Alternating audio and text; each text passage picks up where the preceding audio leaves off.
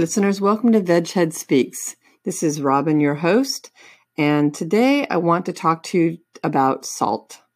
Salt is also known as sodium. If you look at your nutrition facts labels that we talked about in a previous episode, you can see it listed as sodium, and it usually give you the amount in milligrams. And often people don't know what that actually means. So the dietary guidelines recommend 23 milligrams a day of salt, less than 23 milligrams a day of sodium. And that's approximately a teaspoon, which is a very small amount. Whereas the American Heart Association, their recommendation is less. So less than 1,500 milligrams a day is what they recommend. And that's 3/4 of a teaspoon.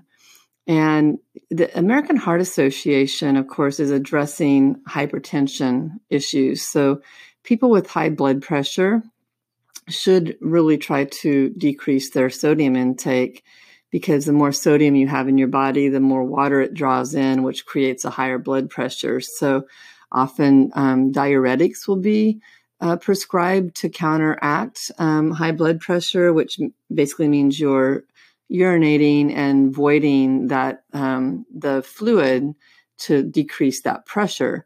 And there's other medicines as well. I'm not a doctor, so I can't tell you much about it, but I know the general principle of some of them.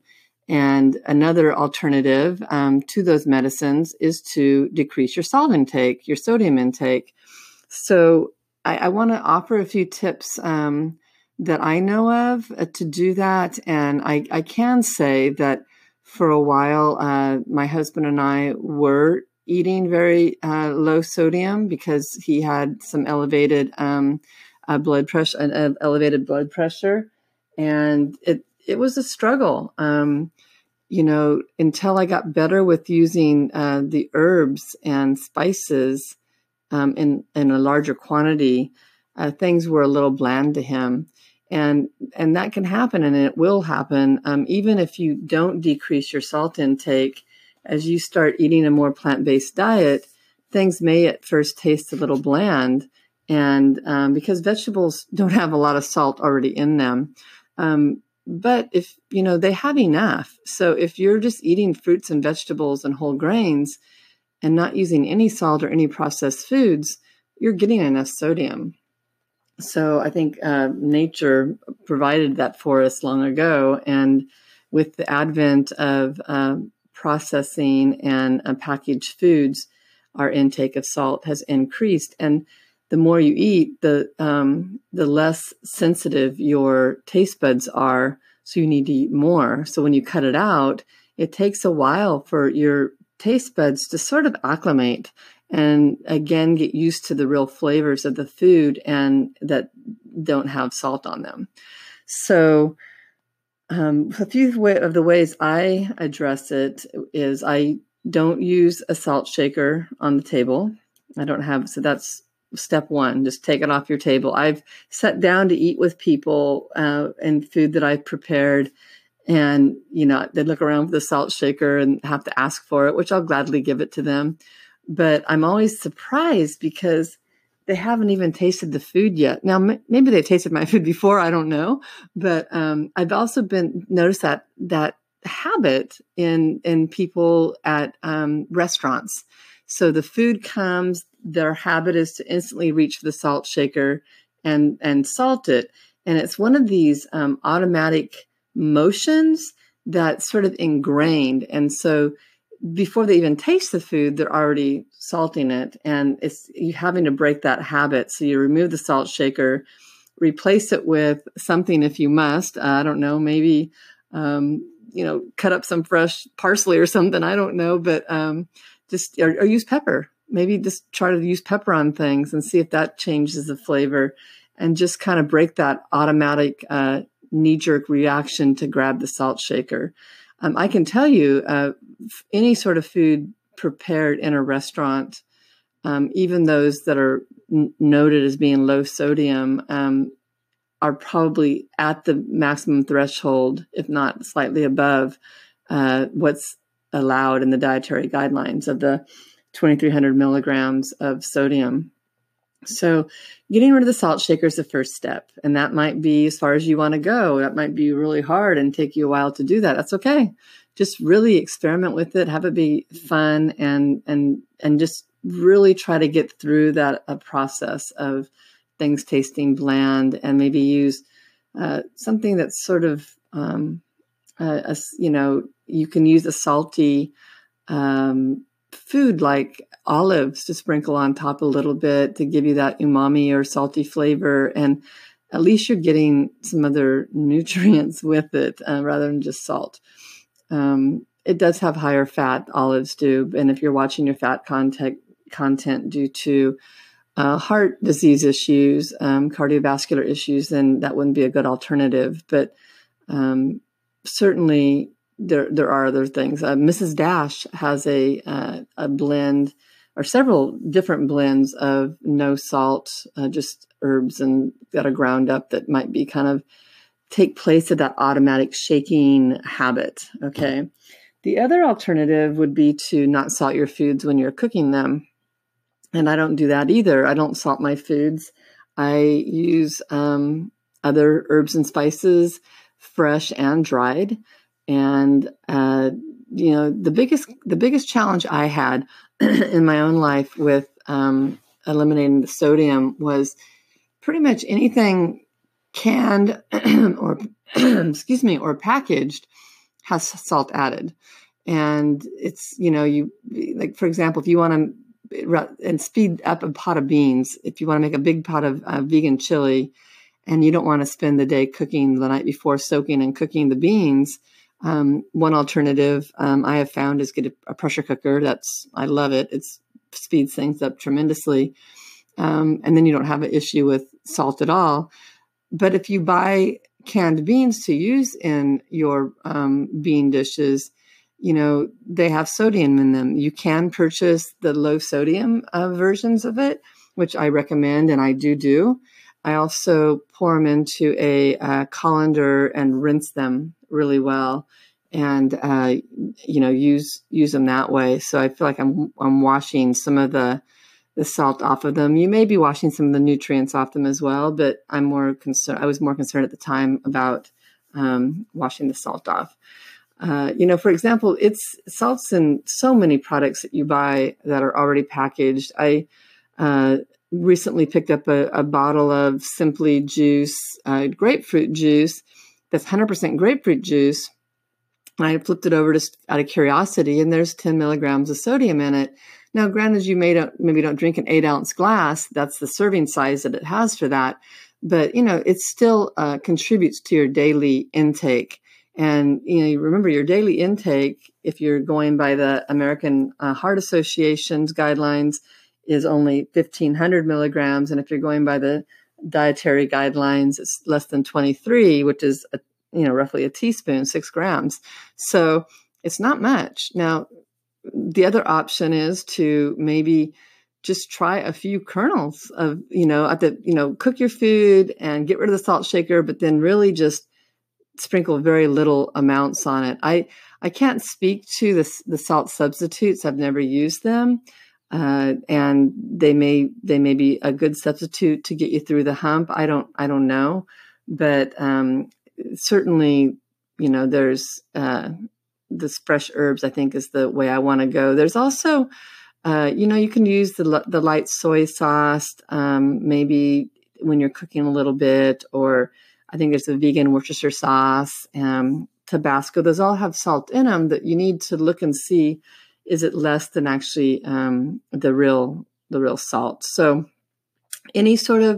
you'll find salt in any canned foods, pretty much any packaged foods, certainly in the salty snack items, right? That's why people eat them. They like the salt. A lot of salted nuts. You can buy nuts that are roasted that are not salted, which I would encourage you to do.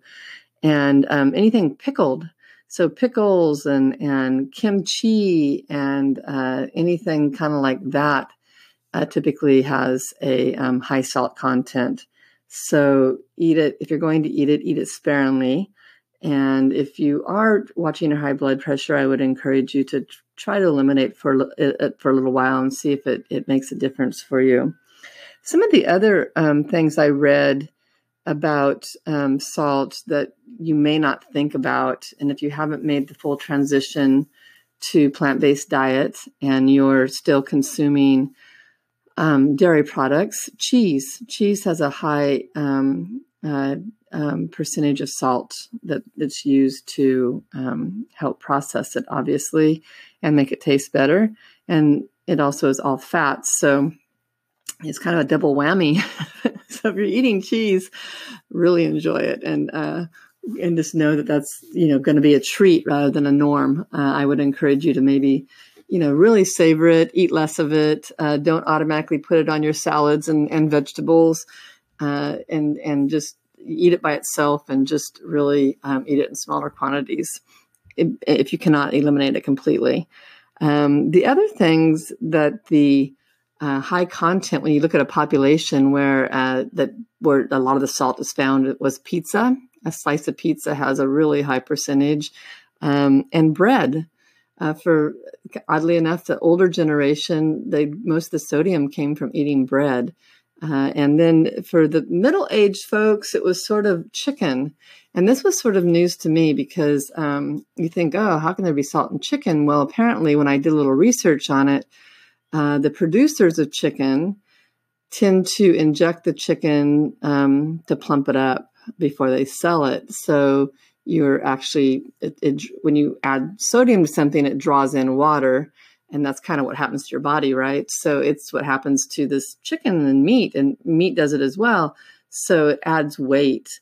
And so you're basically paying for kind of a false weight a little bit. It's not, a huge amount, obviously. That would probably be an issue with USDA, but it certainly adds, from a health perspective, it adds, sodium to your diet that you're not even accounting for.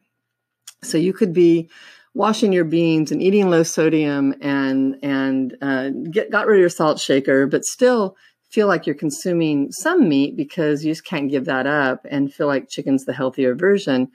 You might be getting sodium in that sense. And the same thing with like non-fat milk. When they take the fat out, they have to put something back in to kind of make it taste good, and typically it's sodium. So those are a few items that I want you to be aware of when you're trying to cut down on your sodium. And I hope you're able to do that. I use a lot of fresh herbs. I have found that one of the biggest is cilantro. My husband really likes, and it adds a lot of flavor. When we were going salt-free, and it just made his food have more flavor to it, so he enjoyed it more. And I cook a lot of my own beans. Not only if you buy a big bag of beans, it goes a long ways. It's really cost-effective. One of the first things you'll hear from people is, oh, I can't eat healthy, it's too expensive. And I'm always kind of perplexed by that because I don't really understand it. I'm like, how can buying a big bag of beans be more expensive than buying a thing of meat? Because I know meat can be pretty expensive, and you get so many meals out of beans or lentils. Lentils is kind of my all-time favorite because lentils cook so fast. But when I cook my beans, and I do both. I get short on time like everybody and don't plan ahead, but you have to throw it together a meal, and we'll open a can of beans, rinse them, and use them in something. I'd rather have you do that than not eat beans. But cooking them, you can cook them in a large volume, and it's cost efficient, and it provides several meals for you and leftovers. So it's plant-based eating.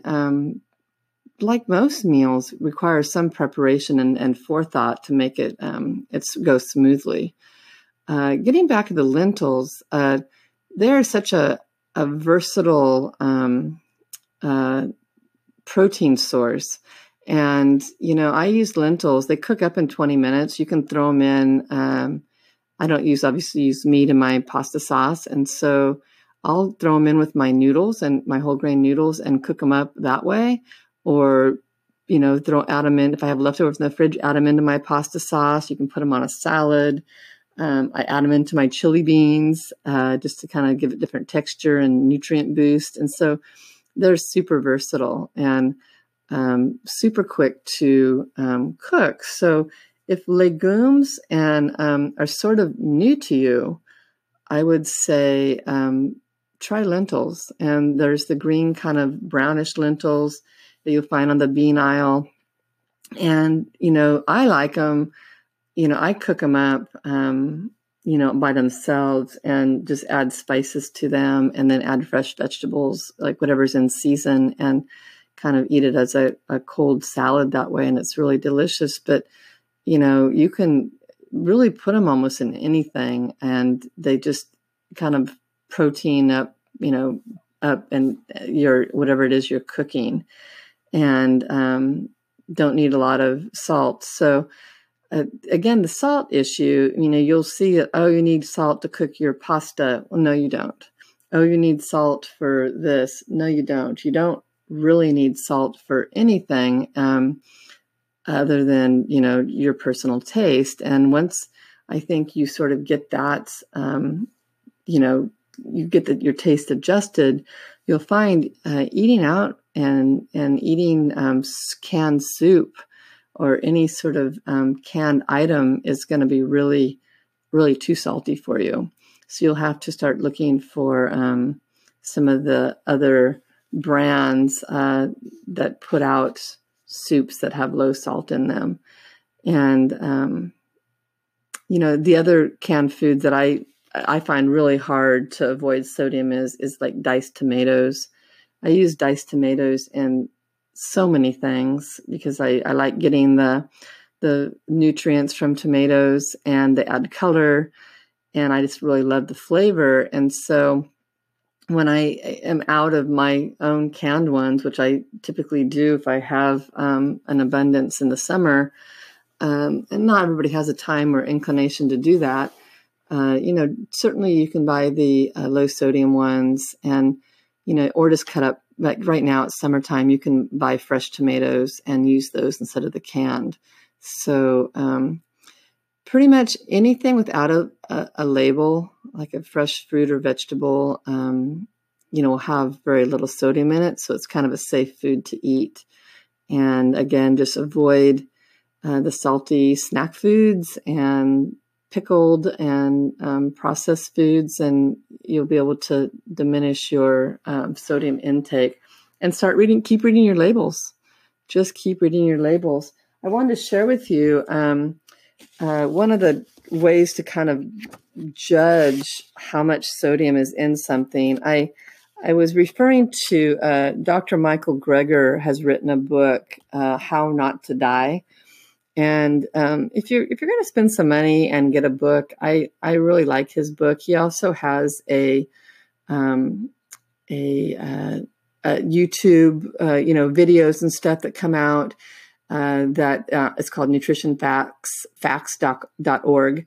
And he reviews all the current literature and research that comes out and addresses many of the discrepancies in what is published out of that research, and kind of dispels some of the myths that make it to mainstream media. But he's written a book, and it's pretty easy to read. I find, and one of the ways he suggested for to buy foods lower in sodium was to buy foods with fewer milligrams of sodium that's on the label than there are grams in the serving size. So as you know, if you look at your nutrition facts, you have a serving size. And then if you scroll, kind of go down, you'll see the milligrams of sodium in that item. So you want the milligrams of the sodium to be less than the grams that are in the serving size. And it should give you both those. And so, for example, if it's 100 grams of the serving size is 100 grams, the product should have less than 100 milligrams of sodium. So hopefully that's an easy ballpark. The other one he recommends in his book, and it's actually from a dietitian. His name is Jeff Novick, and I've actually heard Jeff talk, and and he's really hilarious. If you ever have a chance to see any of his YouTube videos, I would encourage you to. He's one of my favorite RDs to listen to. Um, he says that, if you're trying to, get fewer milligrams of sodium per serving, than there are calories. The trick he kind of does is for a 2,000 calorie a day diet, if you had, so if everything you ate had more calories than sodiums, you would make it probably at least under the dietary guidelines of 2,300 milligrams a day. So you just want to have less sodium than your total calorie intake. Does that make sense? So if you're 2,000, the sodium intake for the dietary guidelines is 23, then, it would be less. But that one may not be as easy as intuitive for you to follow. But the key is just being aware. I mean, again, reading your labels and being aware of what's coming from what you're eating. It's not just making sure there's nutrients, but it's also knowing the sodium and the sugar content and that sort of, and the number of calories. I can tell you, if you're eating a full-on plant-based diet and eating legumes and tofu and lots of fruit and lots of vegetable and lots of whole grains, quinoa and brown rice, you will not only be full, but you'll have less calories than you normally do, and you will most likely lose weight without even trying. So I will address that on another podcast, because I know weight is a big issue for many people.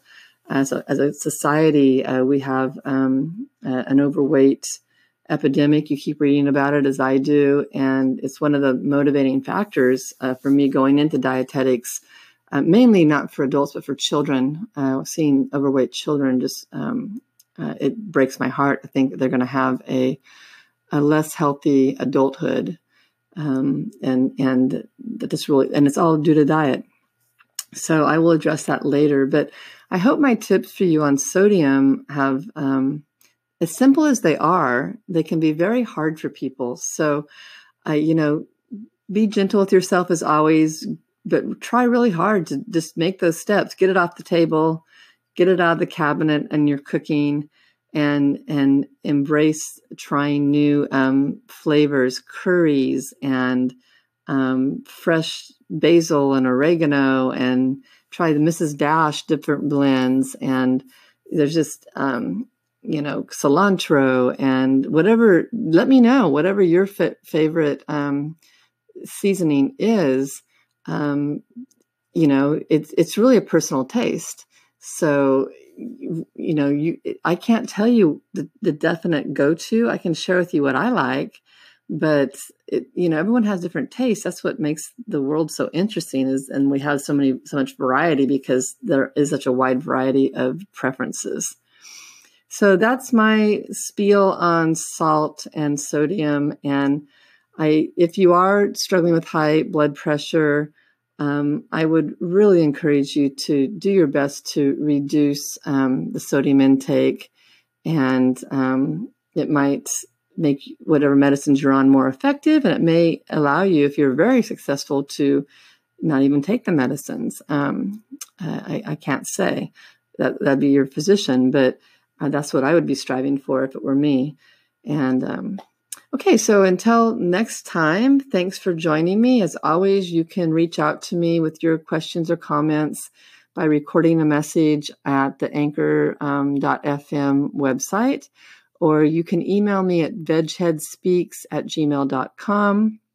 If you're interested in what I'm cooking, you can follow me on Instagram. It's veghead, dash speaks, and I have photographs of kind of what's going on in my kitchen. I also have a Facebook page, veghead, speaks, dash speaks, which I show the very same things, similar things. And I also have some other posts on there that you can follow me on. And I have a blog at vegheadspeaks.wordpress.com that you can kind of read what a little bit more in depth, some of the topics that I find important and interesting. So until next time, have a good week, and each day, each meal is a new opportunity to eat more fruits and vegetables and whole grains, and I encourage you to do that. Thanks again for joining me.